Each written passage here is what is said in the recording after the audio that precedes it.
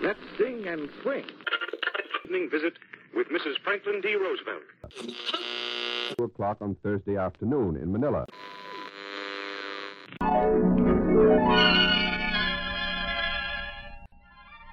And now we bring you Forbidden Diary, the true World War II story of Natalie Crowder, based on her secret journal written from a Japanese prison camp in the Philippines. Episode 8, Life Goes On. Previously on Forbidden Diary. People have known him for years. He's rough around the edges. Nakamura's not hateful like Lieutenant Mokibo. Arthur somehow persuaded Nakamura to let the cooks go to Baguio Market. Every day, they pile into a confiscated delivery truck with the guards and head off to town. How many children do we have? I'd guess at least 100. And there are, 8 pregnant women? 2 are ready to pop any day. So what do we do? Those so-and-sos are robbing them. But my family's known Mr. Nakatomi for years. How could he do this? And now, Episode 8.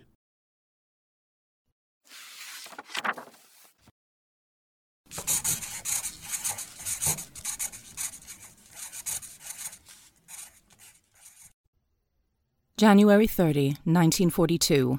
Camp John Hay. Yesterday afternoon, all of the missionaries and their families were called onto the tennis court to hear an announcement that they were leaving camp immediately. It did not matter whether they wanted to stay or not. No choice. A terrible flurry and flutter ensued. The missionaries had no idea where they were going or why they were being let go. After a mad rush of packing and then standing for roll call, about 150 people, mostly women and children, were loaded onto vehicles. We watched them driven over the hill into freedom. At second meals, speculations were passed around. Were they freed because our water is getting short? Or to remove the Japanese responsibility of starving us when our funds run out? Where and how will the missionaries live? And what about us? Are we to be let out to cope in a new world? Well, at least there was more food. With the missionaries gone and fewer mouths to feed, we all had a full second meal. Isabel, who looks like she's going to deliver at any minute, was exhausted from the upheaval and went to bed to wait for the truck to take her to the hospital. How are you doing, Isabel? Fine. I just need a lie down after that meal. Pea soup. And then sweet potatoes and pork topped with tomato. Plus carrots, banana, and taffy. Full stomachs for once. Maybe a little too full. Well, I hope you saved room for castor oil. You're going to kill me with that castor oil. Doctor's orders. Here, take a swig. I've already eaten too much. Please, just give me a chance to digest. Is your bag packed? Oh, stop being a mother hen. Dr. Bruce will be taking me to the hospital tonight. It's all planned, just like when Helen had her baby a few weeks ago. Right, Helen? Only it was Dr. Dean who delivered Billy. Tell him what he said to you, Helen. Well, he was hoping I'd be in labor long enough for him to get food at the hospital. So he says to me, "Honey, I want you to take a good long time at this as I want to get 3 square meals from this trip." That sounds like Dr. Dean, all right. But he's a very good surgeon. Went to Vanderbilt. Well, I sure wouldn't want him delivering my baby. Did you see him roll into the women's dining room tonight? Boy, did he ever take a wrong turn in Albuquerque. Drunk as a skunk from the alcohol he gets from the hospital. Darn, I missed it. You should have seen Bessie. She swooped in so fast that the guards didn't even notice her steering him back to the kitchen. One of them did, but he's the nice guard. Dottie? Well, he is. I saw him covering Diane's baby the other night. Don't tell Diane that. She'll have a fit. Tell me what? Nothing. Oh, nothing.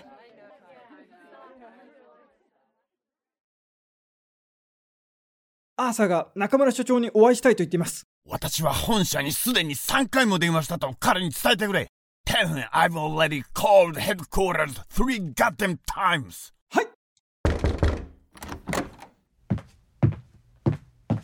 What the hell do you want, Arthur? The driver's waiting to take Isabel Scott to the hospital. I goddamn know he's waiting. Well, what gives then? It isn't prudent to drive at night. But she's gone into labor. I goddamn know she's in labor. But that's what High Command told me. What the hell does prudent mean? It's a $20 word for Isabel isn't going to the hospital tonight. I called those sons of bitches 3 times. Have I told you those bastards haven't paid me? Yes. Not 1 peso. Mrs. Scott will have to wait until morning. Hey, I'm afraid it doesn't work like that. I have 4 goddamn kids. I know it doesn't work like that. Okay. Well, then I gotta go back and figure out something. Tell those doctors and nurses to get off their cans and help her.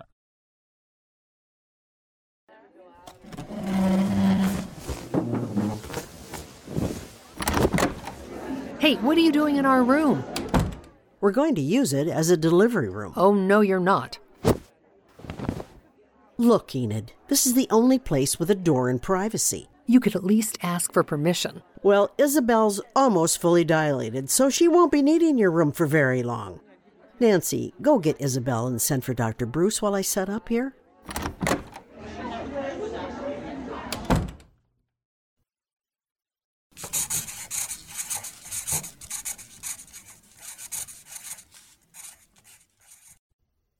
We heard Isabel's baby cry at 1:30 this morning. A son, 7 pounds, and all is well after a 3-hour travail. Every noise carries in these barracks, but Isabel hardly let out a sound. The infant's receiving crib is a utensil drawer from Brent School, tented with gauze to keep out flies and mosquitoes. Millie and I went to see Isabel this afternoon and celebrated with peppermint sticks while we watched the baby learn to drink.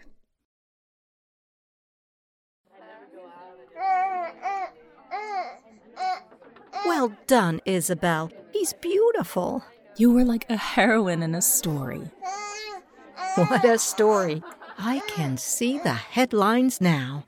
Japanese Imperial Command tries to stop birth, says, wait till morning. Your baby's the first American born in Camp Hay. In the Igorot barracks, no less. Oh, my mother would have a fit. Everyone wants to name him John Hay. Over my dead body.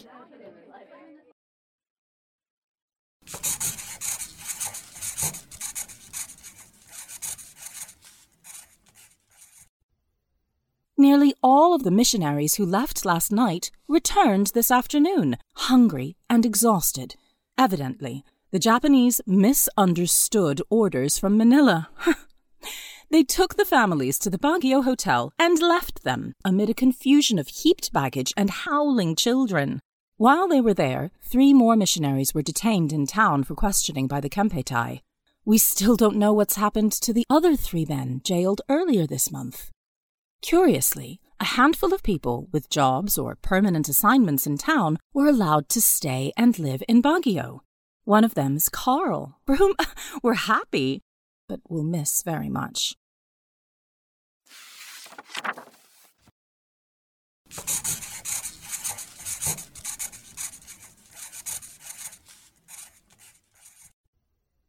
February 11, 1942. Today is Beatty's 11th birthday, so I whispered him a song with kisses. Jerry and I celebrated our 15th wedding anniversary last week. He arrived early on the back porch where we usually meet, when he carries out the garbage cans, and thus I have an excuse if caught talking. One of his presents was sugar that he had boiled down from darkened, dirty cakes, along with a piece of celery and 2 infinitesimal tomatoes. Later, he brought a box of candy he'd secured with great difficulty and gave me a stern warning, telling me, Natalie, don't you dare give any of this candy away. Beatty celebrated his birthday party with 5 other boys in the backyard trench. 2 mothers contributed food. When I gave him a bag of Filipino pan bread and a card from Ismael and Nida, Bidi cried. Oh, Mommy, they're both alive.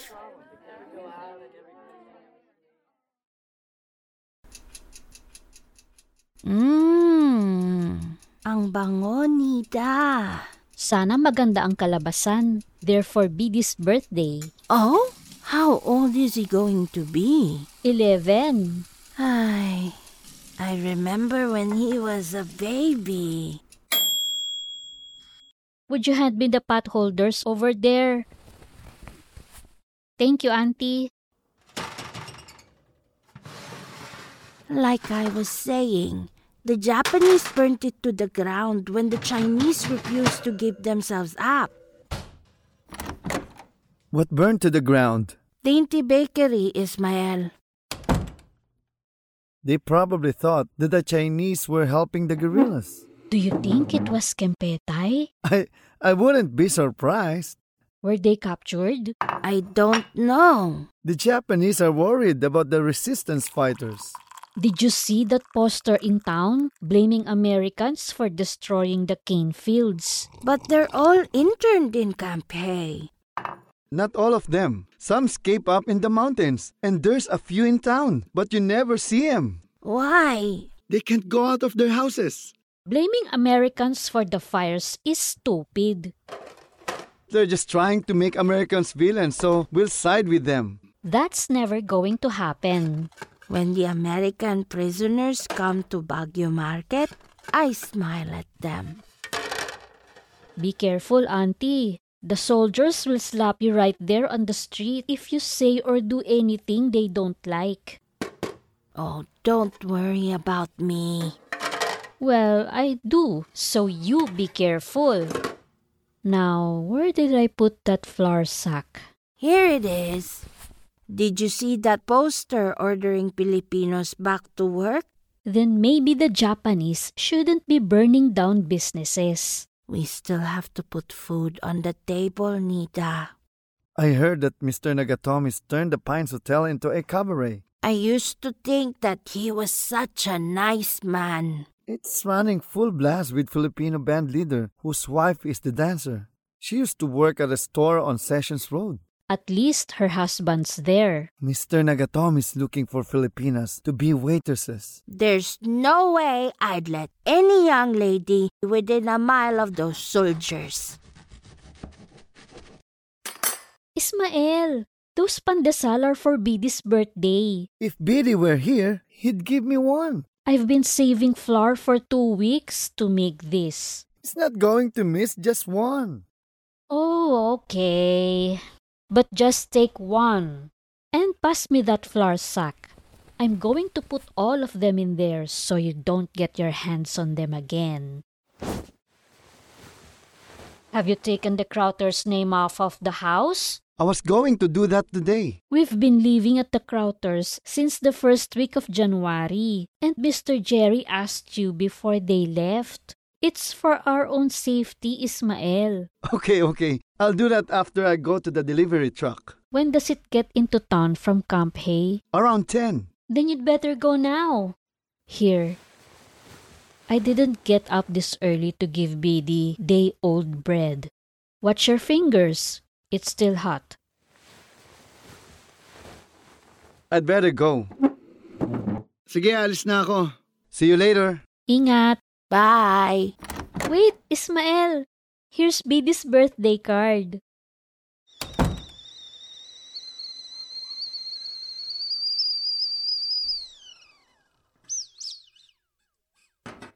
Thank God the Japanese let Americans go into town to buy food. Everyone gives their packages to the driver, so it's a lot safer. Word got around quick that delivery trucks like the post office at Christmas. I hated it when Ismael took a package of clothes to Camp Hay. You never know what those Japanese are going to do.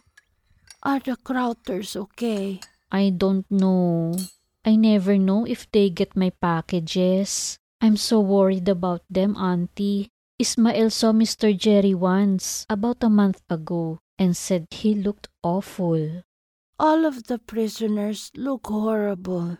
The Americans I've seen at Baguio Market look like beggars, even the rich ones. I'll light a candle for them before Mass tomorrow.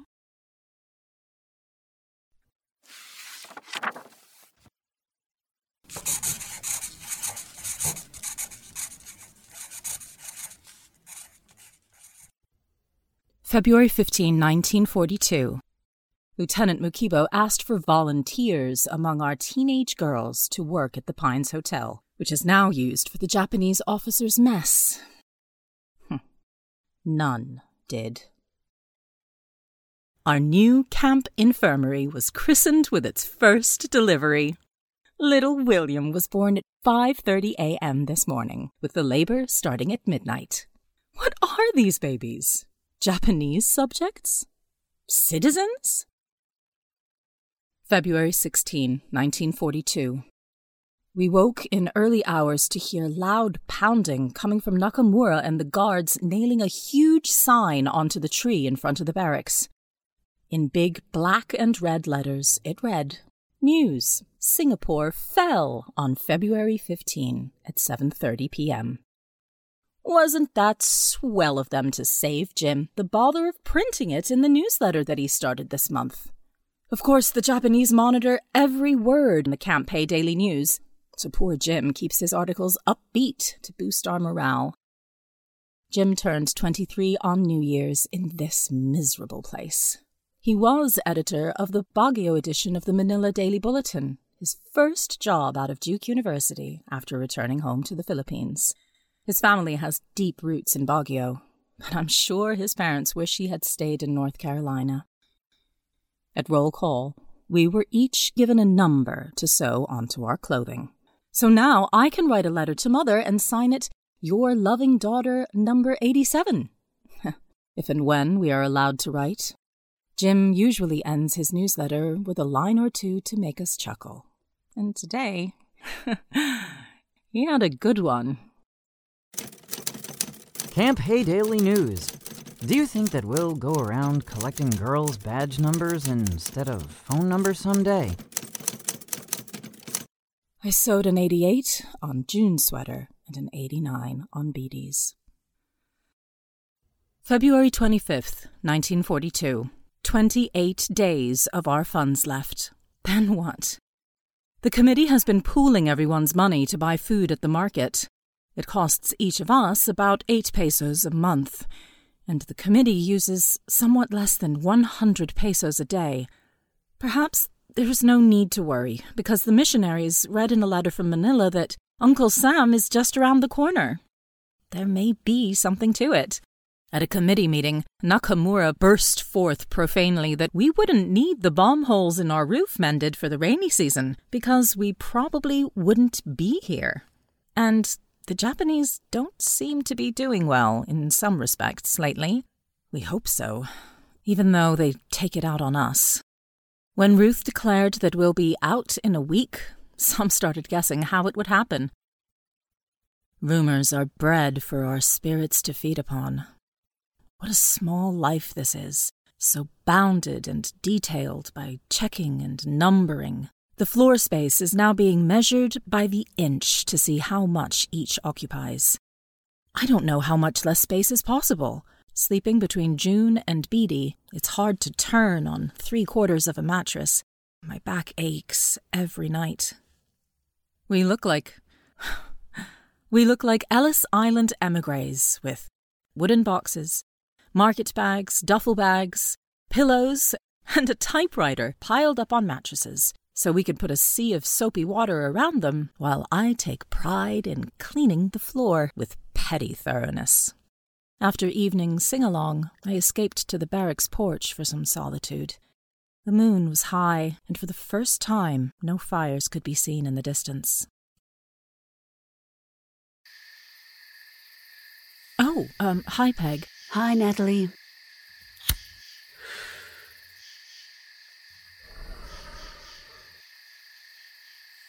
I've been saving this cigarette for 3 days. Want a puff? No. Thanks anyway. Nice out, huh? Did you know that I can see our house from here? No kidding. Where is it? Over there. The one with the light on. Bet it's strange to see it so close by. Sure is. Camp Hay reminds me of East Side New York, you know, from a fire escape with bedding hanging out windows and over railings. Children everywhere yelling and no place to get away from it. Well, except here, sometimes. Think you could wash my hair tomorrow? Sure, if I can get a bucket. You want me to set it? No. My hair'll just end up in braids. You sure? Yes. But I'm still going to wear lipstick and rouge when I meet Jerry. Well, thank goodness your standards haven't slipped, Natalie Crowder. Heavens, no. Did you see those 2 soldiers playing baseball with our guys today? When one of them swung and missed, they all laughed like old friends. Yes, all very fraternal. Beyond my comprehension. Mommy, are you coming in? Well, I'd better get the kids settled. You go ahead. I'm going to finish my cigarette.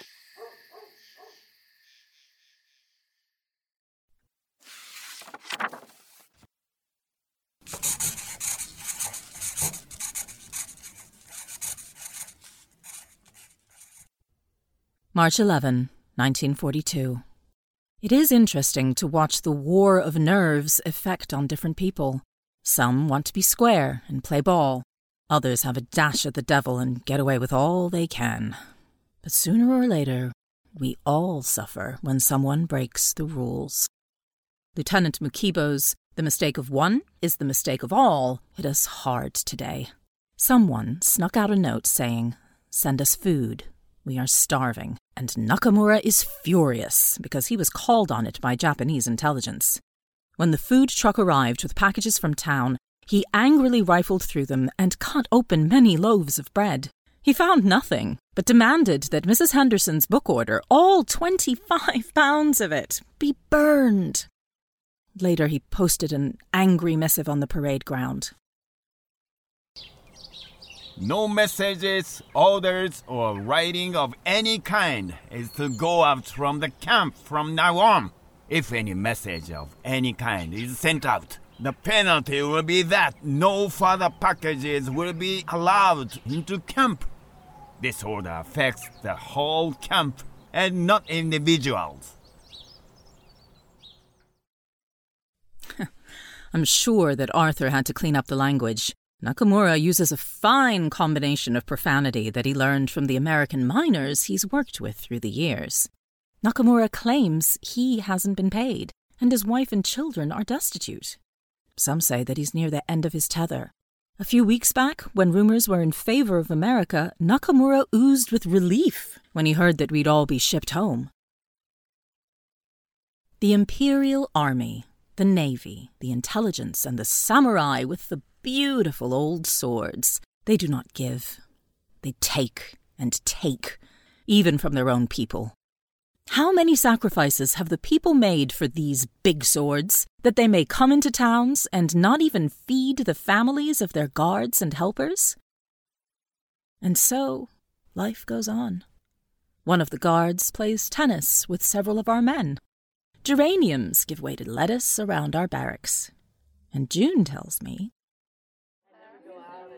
Mommy, I don't care for dolls anymore. They're tame after taking care of a baby. March 14, 1942. We are now forbidden to write or talk to Filipinos and Chinese.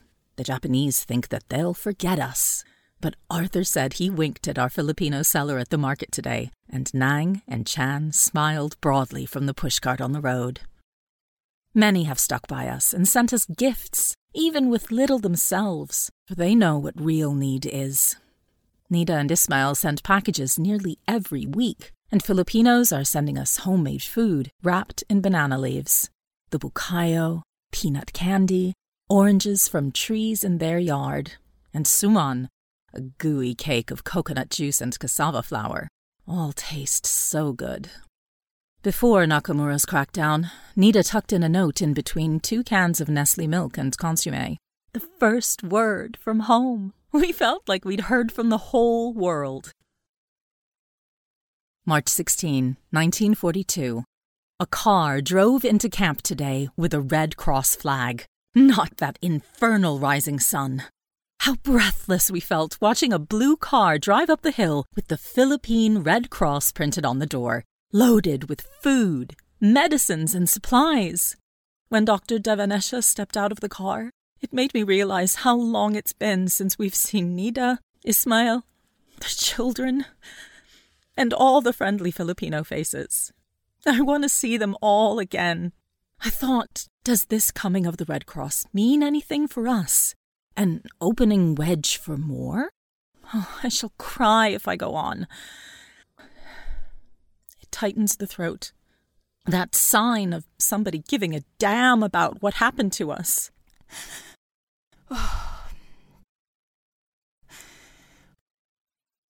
Our camp committee greeted Dr. Devanesha, but were promptly joined by Nakamura, Mr. Nagatomi, and another Japanese we call Joe Philadelphia, who rode up on a motorcycle in beautiful jodhpurs. The group talked while the car was unloaded. Then the gong rang for second meal, and we had to go inside. We later learned that Mr. Nagatomi wouldn't let us have any of the Red Cross supplies. He said that we must live entirely on friends, charity, and the Japanese army for support. Now I must go and dress up, put on a white sweater, and forget how long I stood gazing at that blue car and its Red Cross symbol of international goodwill. Oh, what the heck, Natalie? You may as well go. I just don't have the heart, Peg. Everyone's worked so hard on the show. Oh, come on, Natalie. Chin up. There's nothing to be done about it. Look. Here's the programme. See? It's got 7 skits. Do you good. Hey, guys, you'd better bring some boxes to sit on because we've got a full house. Nakamura and the guards are in the audience. They certainly have some nerve, showing up after what happened today.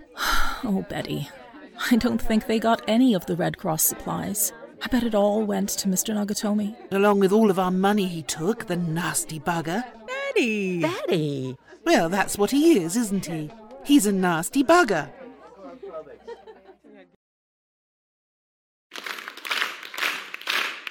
Ladies and gentlemen. Ladies and gentlemen. Shut up.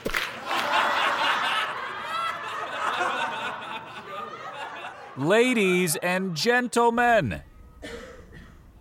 We bring you this evening Life Behind Barbed Wire, where we always say, if you want privacy, shut your eyes. Brought to you by the Camp Hay Kitchen, purveyors of fine dining. Remember what Chef Alex and his crew always say, give it to me, guys. Shut up and eat it. Shut up and eat it. And now, scene 1. Where's little Esther? Oh, there she is. That's it, darling. Come on up. Bring your little sign. That's it, darling. Come on up. Yep, bring your little sign. Yep, there you go. That's it. Up on the box with you. Yeah, read the sign, dear. Now? Now. Nighttime behind barbed wire. Jimmy, pull up the sheet.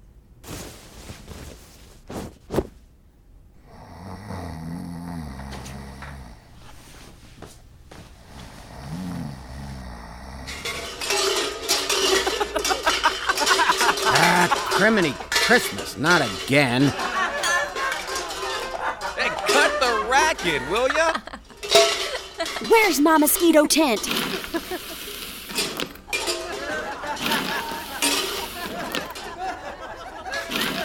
Who took my mosquito net? Hey, you're dragging Dottie's mosquito net like a bloody wedding veil. Y'all bring my net back. I didn't take your cotton picking net. You pinned it to my pants leg again.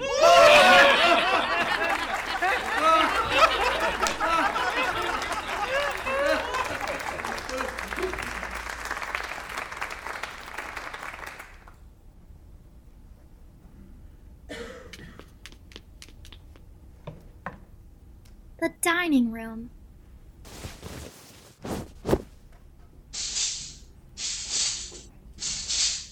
Hold on there.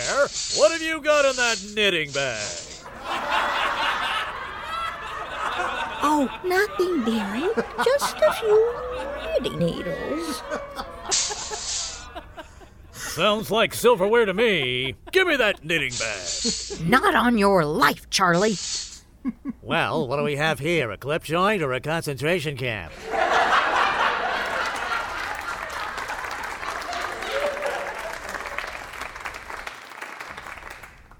And now for our finale, Camp John Hay's own songbird. Let's hear it for Eleanor.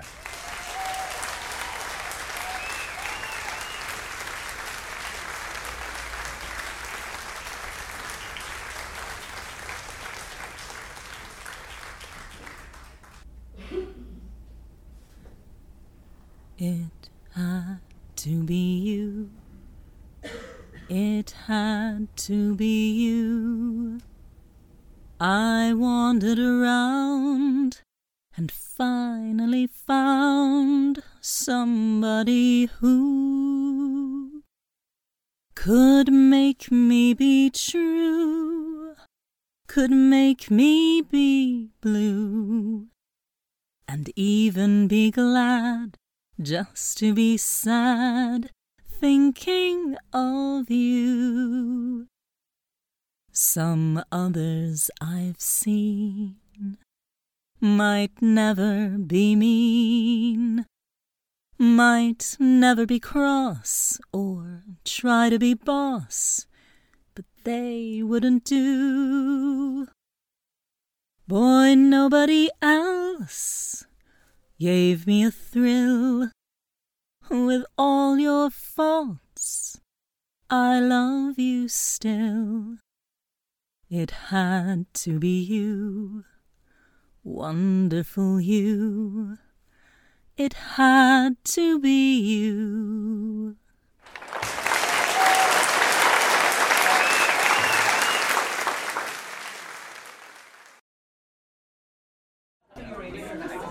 That was a swell show, you guys. I didn't know you could sing, Eleanor. I used to sing in a piano bar back home. Hey, does anyone know how Nakamura got a hold of Doreen's wedding gifts? Oh, who knows? What's this about Doreen's wedding gifts? After the show, Nakamura and the guards came into the kitchen and doled out Doreen's wedding linen to thank the cast. They just loved the show. How'd they get Doreen's linens? Probably stole it, like they always do. I couldn't believe it. Nakamura's such a huckleberry. I thought it was funny. You would. Awkward's more like it. Oh, he was just trying to show his appreciation for our fine performance. Well, I didn't know what to say when Nakamura handed me Doreen's linen tablecloth. So what'd you do? Smiled and did a little bow for him. Here's your tablecloth, Doreen. Colleen, y'all gonna give those little embroidered napkins back to Doreen? Yes.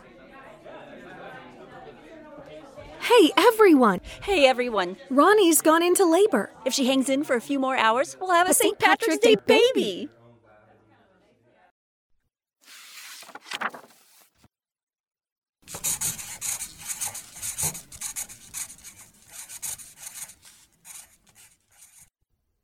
March 17, 1942.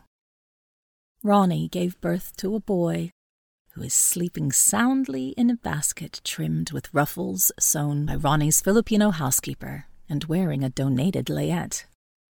Little did we think when we made adult and baby clothes for the Red Cross that we would be using so many of the garments ourselves. I remember the advertisement for the drives asking, "Will it ever happen to you?" And here it is. It helps to keep notes like this. I've never dared to type a letter to Mother, as it takes too much space and notice of the guards. I only hope to get out these notes as the days fade from memory very quickly and would be almost impossible to recall.